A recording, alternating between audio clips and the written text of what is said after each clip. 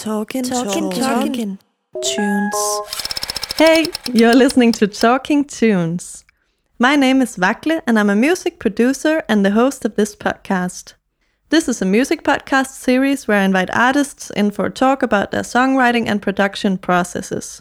Each episode is focused on one artist and one song of their choosing. And today I'm having a chat with Sasami.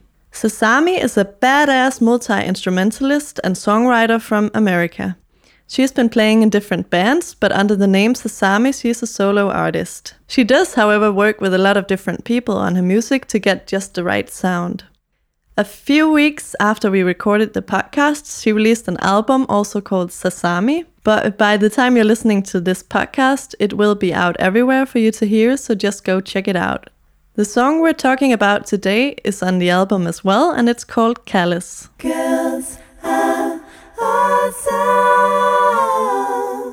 Girls are awesome. You are too. This podcast is part of Girls Are Awesome, which is a platform and brand dedicated to redefining female representation in the media. We work in a number of ways to create more representation both offline and online, and we do our best to share stories of inspirational women. Our crew is a mix of guys and girls united around the idea that gender should never be a limitation. First up, let's take a short listen to Callous by Sasami.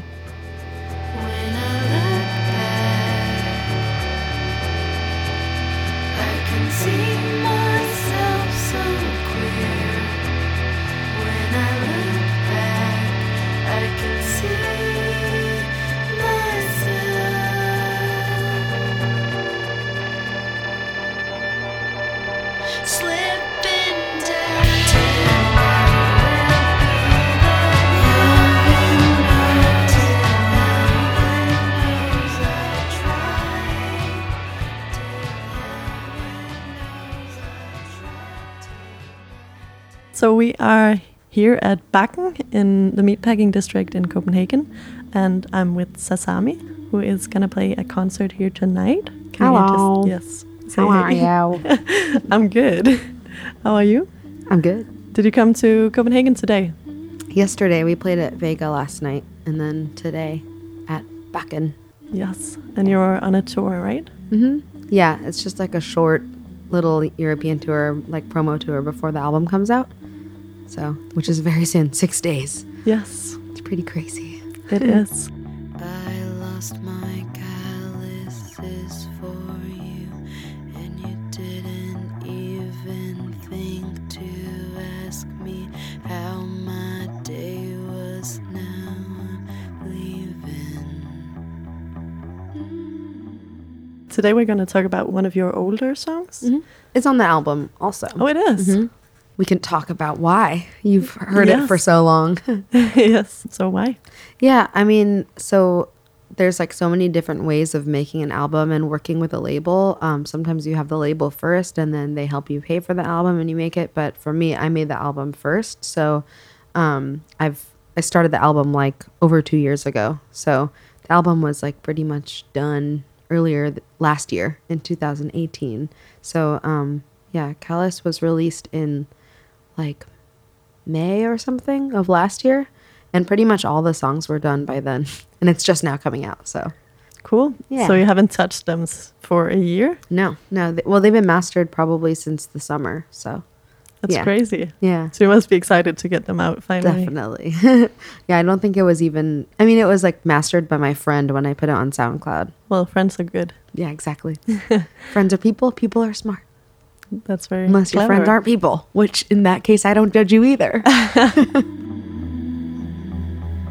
couldn't even count the number of times that I let you in, and I made myself small, even though I smiled throughout it all.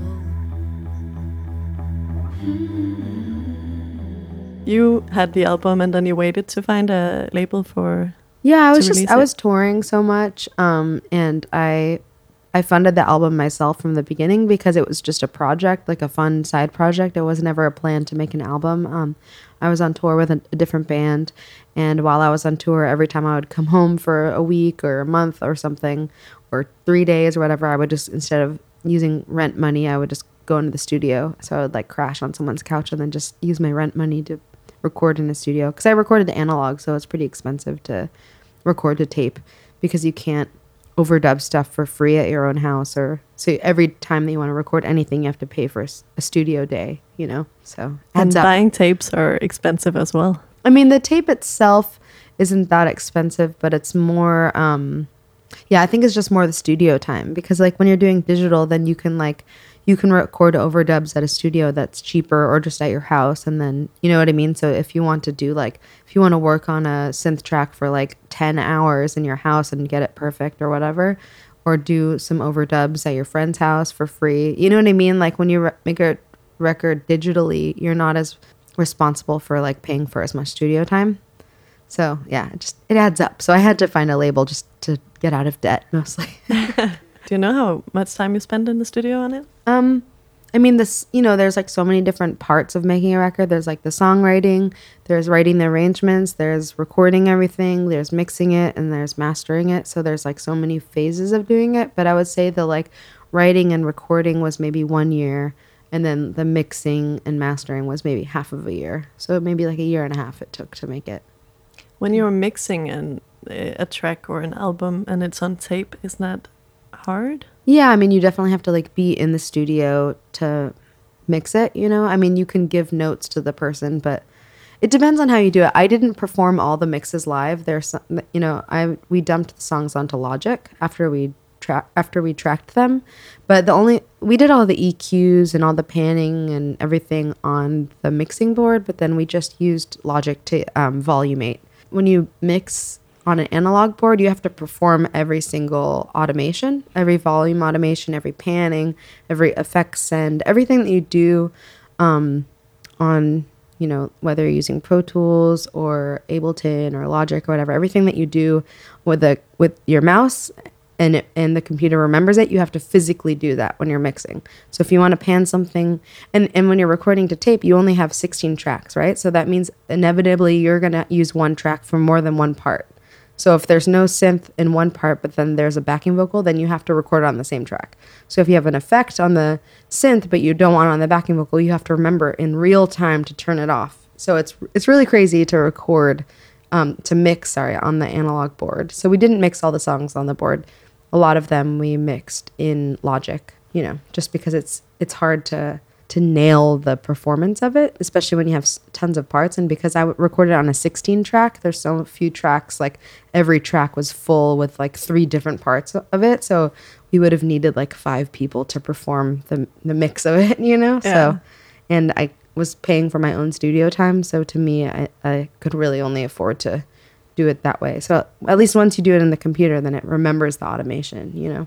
You don't have to perform the vocal automation. You just click the little dots and it does it for you. So yeah. Yeah. So I don't know much about recording on tape. Mm-hmm. When you record on tape, you still get 16 different audio tracks. Well, it depends on if you're recording on a 4-track or an 8-track, 16-track. Goes up to 32 tracks. There may be a 64-track. I don't know. I know the Beatles used to like have smaller track machines, but then use multiple of them at the same time. So everyone has like a different technique. Record, yeah, exactly, and then press at the same time. And then there's a lot more like leadering, like cut, splicing, and taping the tape together when you're doing it analog, in a way that when you're digital, you just drag it. You just press Command S or whatever. Is it Command S? I guess they all have different commands, but I think on Pro Tools it's Command S, split or something. Yeah, in Ableton it's Command E. Command E, whatever. They all have different commands, and you slice them, and then you drag them. But on tape, you have to like physically cut the tape. It's so insane. It's a lot of work. So typically, the reason why I wanted to record analog was because I didn't want to have the freedom to move stuff around or whatever. I wanted to just perform it well. So there's much more of a pressure to perform well because you can't comp things, you can't auto-tune things, you can't edit it. It's what's there is printed. So I liked that. I was very liberated by the restrictions of recording to tape. It is funny because it sounds like it would be a shorter process because you can't edit that much. Yeah. But I understand that you have to like practice a lot because you want to do exactly. it perfectly. It's kind of because that's the part that's free. You practicing and you writing the arrangement is free because you do it on your own time. Once you go in the studio, then you're like, okay, it's time to like perform. Whereas sometimes when you're recording digitally, there's kind of lower stakes, you know? So you're like, oh, I kind of figured it out. I'll do 10 takes and then I'll find the right take later. There's not that liberty in analog, you know? You really are like, am I going to record over this right now forever, or am I going to keep it? Those are your choices. So it's kind of exciting, you know? Like it forces you to be bold in your decisions, which I like. When I look back, I can see myself. You play multiple instruments, right? Mm-hmm. Can you just tell me what you play? And maybe... I play pretty much all of the rock instruments, like drums pretty rudimentarily, and bass and guitar and keys. I studied French horn, so I had to I studied in conservatory, and when I was there I studied music education, so I had to become proficient in like every instrument, like oboe, bassoon, trumpet, violin, piano, whatever. So I can kind of play every like wind instrument and string instrument, just very proficiently, but I would say French horn and maybe guitar and bass. So Yeah. on the album and on Callous, which we're supposed to talk about, Yeah. but now we're just talking about the album Yeah. anyway.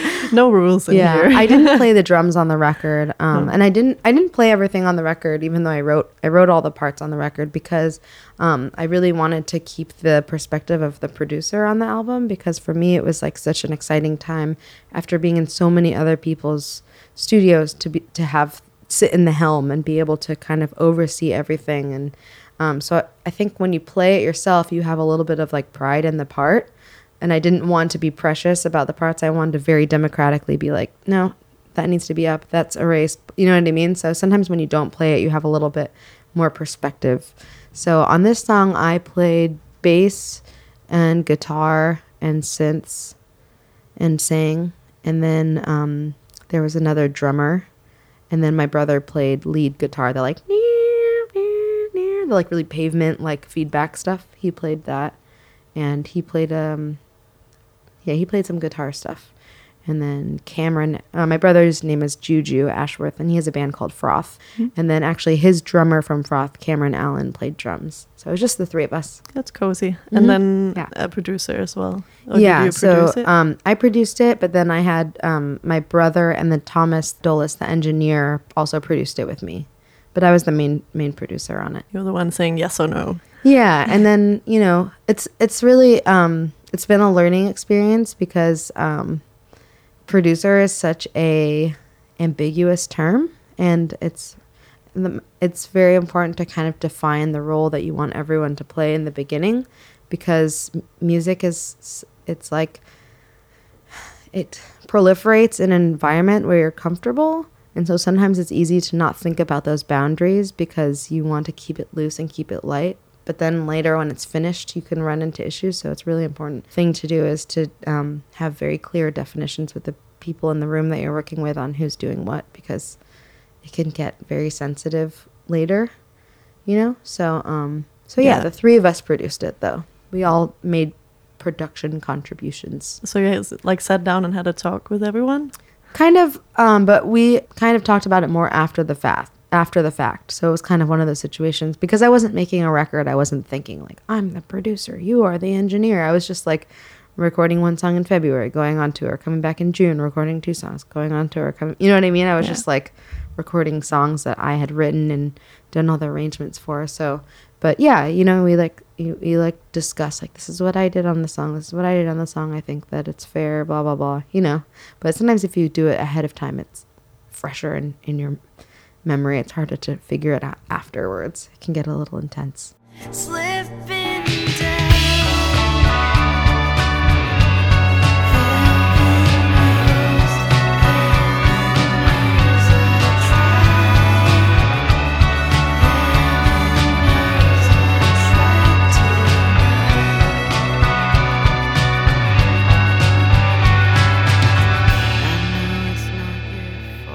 The song is kind of about the breakdown of like a friendship, I guess. But I mean, that's kind of just what part of the song is about. I think that, do you know what, do you guys have astrology memes here?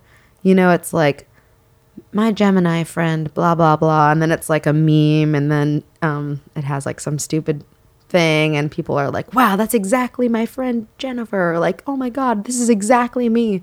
I think every musician wants their songs to be like an astrology meme. Someone hears it and they're like, that's exactly how I feel, you know?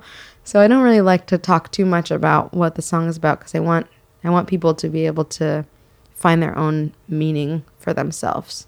But you know, whether it's this song or the rest of the album, I think one thing that was interesting is whether the song was written about a platonic friend or whether it was about a romantic relationship. A lot of times the experience is very similar when it breaks down. It's really heartbreaking to have struggles in either kind of relationship. So, yeah, this one happens to be kind of more about a platonic relationship.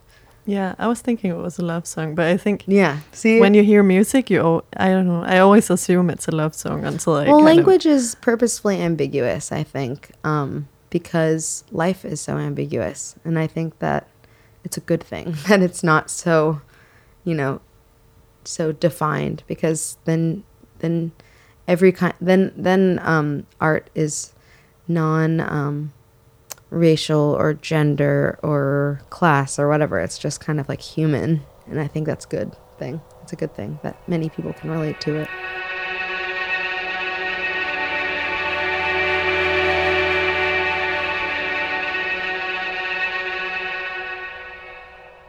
So you have instruments, guitar. It's pretty like the normal rock band, yeah, this song right? has Guitar, very bass, drums, typical guitar instrument, or sorry, rock guitar band instrumentation. Mm-hmm. Yeah, but a lot of guitars throughout. Yeah, the album is pretty guitar heavy. You know, the instrument I'm worst at is guitar. Well, same. That's kind of why I wrote a guitar record, because I wanted to make it like an etude for myself to get better at guitar by playing it. So when I wrote the album, I was playing synth in another band, so I was like never playing guitar. So every time we would end sound check, I would pick up guitar and start writing. So it was kind of like me trying to stay in shape on guitar also while I was on tour. So yeah, ended up being a guitar record. Is that how you learn instruments? Kind of often? Just by playing them. I mean, I went to school for music, so I feel like I learned the practice of very diligently getting better at an instrument, and kind of there's a real like trust in yourself to know that even though it sucks right now, if I practice a lot of times, tomorrow after a night of sleep, it'll be better tomorrow. And you have to have like faith that it's worth doing the work, even though it sucks and you are embarrassed and you're ashamed of yourself, but the next day it's always getting better. And so I think because I learned that diligence from playing French horn, it's like kind of easy to play other instruments, because I'm not like embarrassed if I'm bad. I just know that the only way to get better is to do it, you know? So same with guitar. I just like, I had to make an album so that I was forced to play a lot so that I can get better. You can't just magically get good at things. No, that's true. So you don't do a lot of like scales practice or like technical. Oh, you do that. Yeah, and it also helps with writing to kind of do the scales and know where on the guitar certain chords are and which notes will work with certain chords and stuff like that. So yeah, I'm not like great at scales, but I definitely can play like major and minor scale in every key, or like whole tone scale or something, you know. I think that's pretty impressive. Well, it's from my classical training, you know. Yeah. Like it's just, but it's funny because when I write, I don't really think about theory when I'm writing the song. I just kind of feel what feels right, you know. Or I can hear it in my head more, and then I just play the notes that I'm hearing on my head on guitar. Some people, I think they play the guitar until they find the chord, but for me, I like hear it and then I have to find the notes. That's why some of the chords are weird.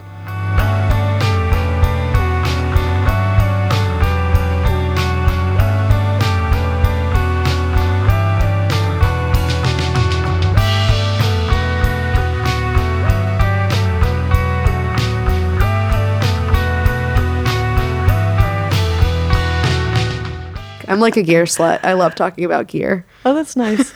Maybe you can just let me know like some of your favorite gear. Yeah. I mean, I'm still just like learning so much about gear because I spent so much of my life playing French horn, which is an acoustic instrument. So there's no electronics involved. So you don't have gear. You just play good, you know, or you play bad. But maybe the closest thing to gear for a French horn is like going into a hall with a lot of like natural reverb. That's like, you know, the OG gear. But yeah, now I've gotten really into to like analog gear just from like working in analog studios, and I really want to get this. There's this guy named Skip Simmons in California, and he like rebuilds amps and preamps and stuff, and he takes this like Bogan preamp and he does some like custom stuff to it, and it's really cool, and it kind of works like a distressor. But yeah, I don't know. I'm not like a gear genius at all. I just like know what I like. So I like want to get a piece of gear that helps me to materialize something that I hear in my head, you know. Right now I'm really stuck on amps. I need to get a good amp. Yeah. It's hard to find a good amp because, you know, they're all like soldered differently, and sometimes they get loose and it makes them sound really cool. They like if the tubes are like not soldered properly, they sound like broken up and really cool. So every amp has its own like sound, even though it's the same model, or if it gets broken and someone repairs it, it changes the sound. So it's really hard to find an amp that is right, you know. Guitars are kind of individual too, but I'm on amps right now. I'm always learning. Right now I'm learning more about amps. So you have any favorite amps at the moment? Well, I recorded a lot on a Fender Quad Reverb. It has 4, I want to say 10-inch speakers in it. And it's the amp that my brother uses on tour a lot. It's really heavy. So it's pretty big guitar amp, it's right? Fucking huge. So I can't carry it myself. So I refuse to have any gear on tour that I can't carry by myself. So still looking. But I think a tube amp for sure. I get the vibe that in general you're into the old school. Yeah. You like stuff with a story behind it, or just... Yeah, I mean, I like new stuff, but I feel like, at least for this album cycle, my songs are very like pure and sentimental. So I want the tones to be the element that's a little bit more fucked up, you know? Yeah. I don't want it to be like the songs are very pure and true and direct, and then all the sounds are very pure and true and direct. It's like too much of the same. I want there to be some contrast, because that's like what human nature is like. There's like different textures. So I like using gear that has kind of more of an individual texture and isn't just so straightforward sometimes. But sometimes, you know, clean is good too.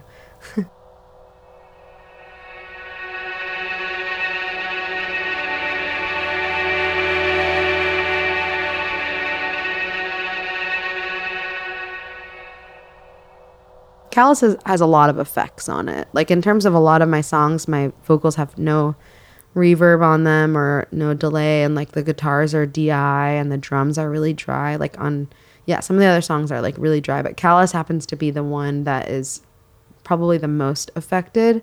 The song starts, technically when I wrote it, it was on guitar, but the song is in drop D.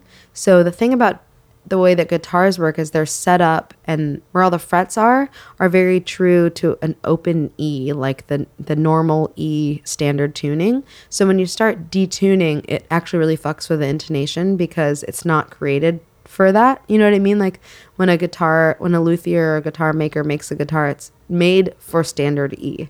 So if you're like a really famous rich guitar player and you have your own guitar for every different tuning, then you would have it set up with that tuning. So for me, playing in drop D on guitar is kind of weird, because if the D is in tune, the open D is in tune, then the rest of the frets are kind of out of tune.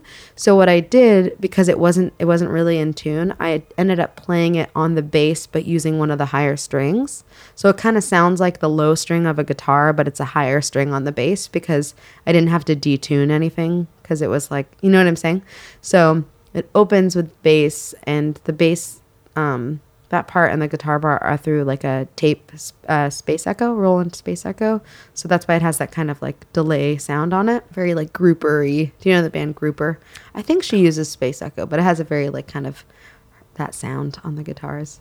I think space echo is not something that I use a lot. Yeah. I don't think it's something that like digital. Yeah, definitely not. It's more of like a guitar tone, I think. But it sounds really good on vocals and stuff too. It does. Yeah.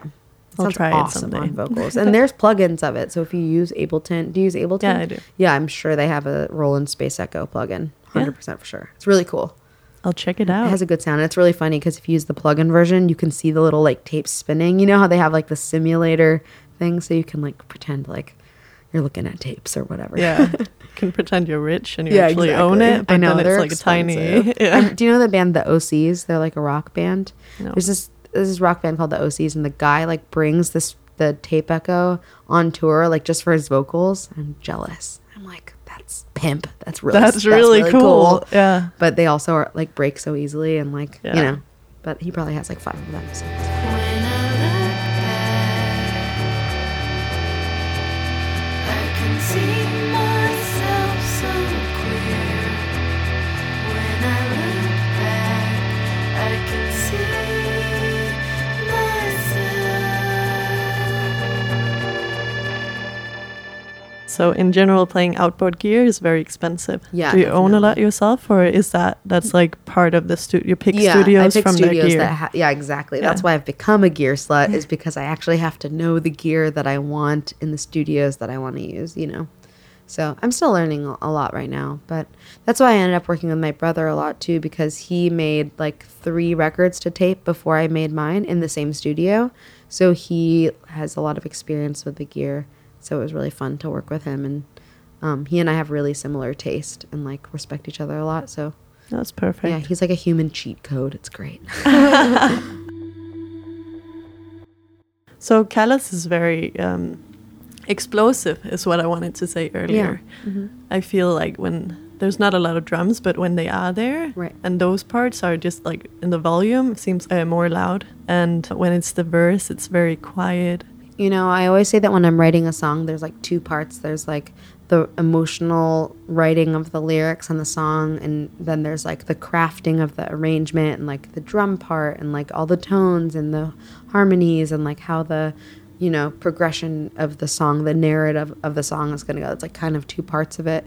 And I feel like even though I compartmentalize those 2 parts, inevitably the lyrics kind of affect what the arc of the song is going to be, and when there's going to be a heavy moment and when there's going to be light moments. And I really think that yeah, in this song it's like kind of like this like big sigh, you know, every time the chorus comes, and it's like, I think the lyrics are like, when I look back I can see myself slipping down, you know. So it's kind of like this like slipping down, this like kind of like release, like like I'm admitting, I'm getting this off my chest. I can see that like I've let this go on for too long or something like that. So, and I just like, all my background is playing in an orchestra. And if you think that a rock band can be dynamic, an orchestra can go from one clarinet player playing to the whole entire 100-piece orchestra playing as loud as they can. You know, it's like the ultimate dynamics, more than any other plugin could make in the whole entire world, you know?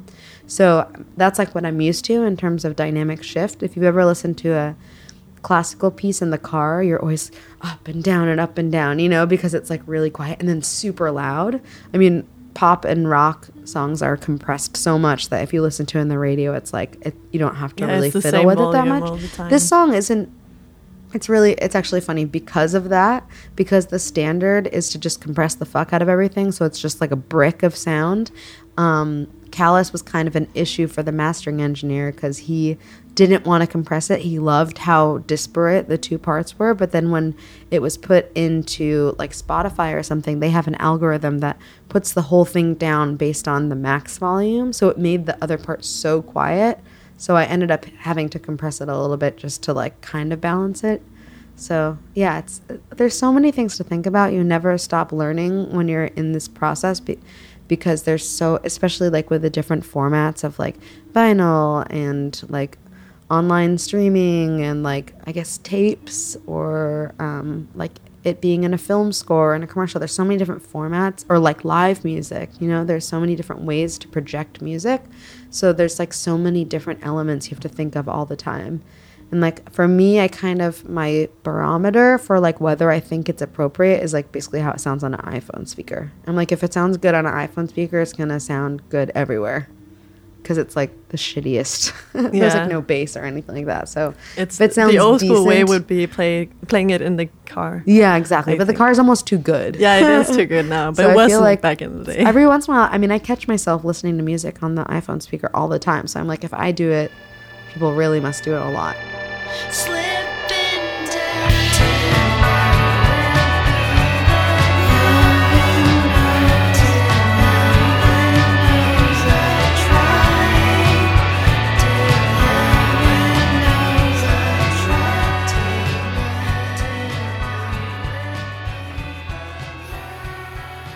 It's funny you mentioned that when you play classical music, you turn the volume up and down, Yeah. because I actually did it when I heard Callus. Well, that's earlier the thing. today. I ended up saying, don't compress it too much because I want people to have to turn it down. Yeah. You know? I was like, I want people to be like, I can't hear it. And then be like, oh, fuck, I have to turn it down at the chorus. That Because was I like exactly me. that. I like that. I think it's good in an age where everything is so homogenized to keep people on their toes. Yeah. Well, you did. Good. Even though I knew it was coming, but Yeah. I was like, because I was trying to listen to the details, Yeah, of course, for sure. before talking to you, and Yeah. and I was like, I know it's coming, but I just had to turn it like way up in the Totally. first verse, And it was, like, it's crazy. shit. But I survived. Nice. See, you're It's very here nice. today. I really like tracks with like volume differences in Yeah. that way as well. Well, it's funny too because like I put that song out. It's so weird how like culture affects art and art. You know, art imitates culture. Culture imitates art. Whatever they like. Life imitates art. That whole fucking saying. Anyways, like when I made the song, I was like, this can never be a single. You know, because it's like the volume is so up and down, and the outro is like this long synth outro.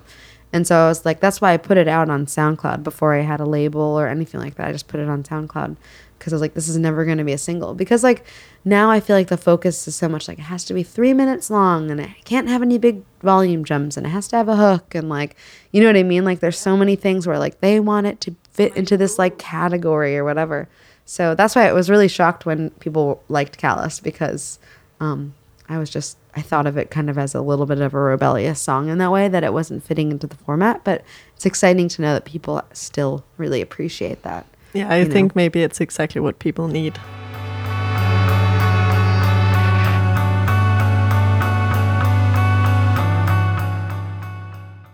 So how many songs are on the album? There are 13 songs that I recorded for the album, and I think only 10 on the album. But then there will be potentially some released in the future. So 10 on this album, though. I think Cool. it's a solid 5 and 5. And Yeah. it's a general thing that you're not mastering too heavily or compressing too much. Well, I mean, it's really interesting too because like the same thing with the producers thing. It's like just to make one record, you have to work with so many people. It's like mastering engineers, like, you know, different musicians and different like producers and engineers and like you know, there's just like so many different people with different opinions on things like that. And the particular Jeff Lipton, who mastered it, really just, he was like, people don't make records like this with all these dynamics anymore. Like, I do not want to compress it. And part of me was like, but I want it to sound good on the radio. But then I also respect that he respects me. I'm so conflicted. You know what I mean? Like, I don't know. So it was kind of interesting. I think we met in a middle ground. It's not like pop compressed, but it's compressed enough that if it comes on a playlist, it's not like so much quieter and then really loud. Whereas I compressed it more for the digital versions and less for the vinyl version. Because I assume that if you're listening to it on a record player, you're probably in an environment where you're listening carefully.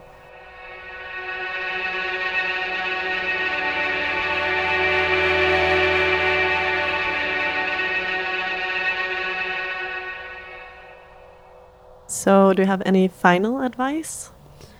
I guess I would just say, don't be afraid to make, I mean, it's really interesting because I, at first, was really embarrassed because my demos are all recorded on GarageBand on my iPad, even though I record everything to tape and I'm like obsessed with tape compression and good tone and all this stuff. Like, like authenticity of like the like integrity of the sound and everything. I make everything on my iPad because I was on tour, and also I like how quickly you can do things. Like I have like 10 ideas and I can do them really fast. I don't have to like change the tape or bounce it all down to one track so I have more space. You know what I mean? Like the workflow is so much faster.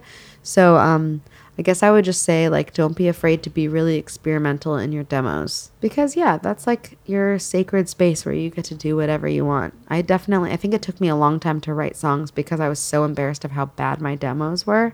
I think you have to, like, just trust that when you get into the studio, you can, like, I don't know. Maybe that's not the best advice because I do think there is a lot of something good about preparing a lot before you get into the studio. But I think I just more mean like in a general way, like don't be afraid to practice a lot. Don't be afraid to make demos that don't sound good. Like, you know what I mean? Like I think if anything, I've learned by doing, and I think it's really good to learn by doing. And I hope that it's easier in the digital era to work on it without investing so much. So I would just say everyone should be making demos. Everyone should be writing songs, you know.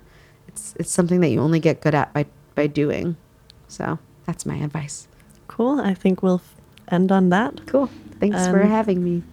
Thank you for sitting here. To the people listening, we're going to take a full listen through the song Callous by Sasami and enjoy.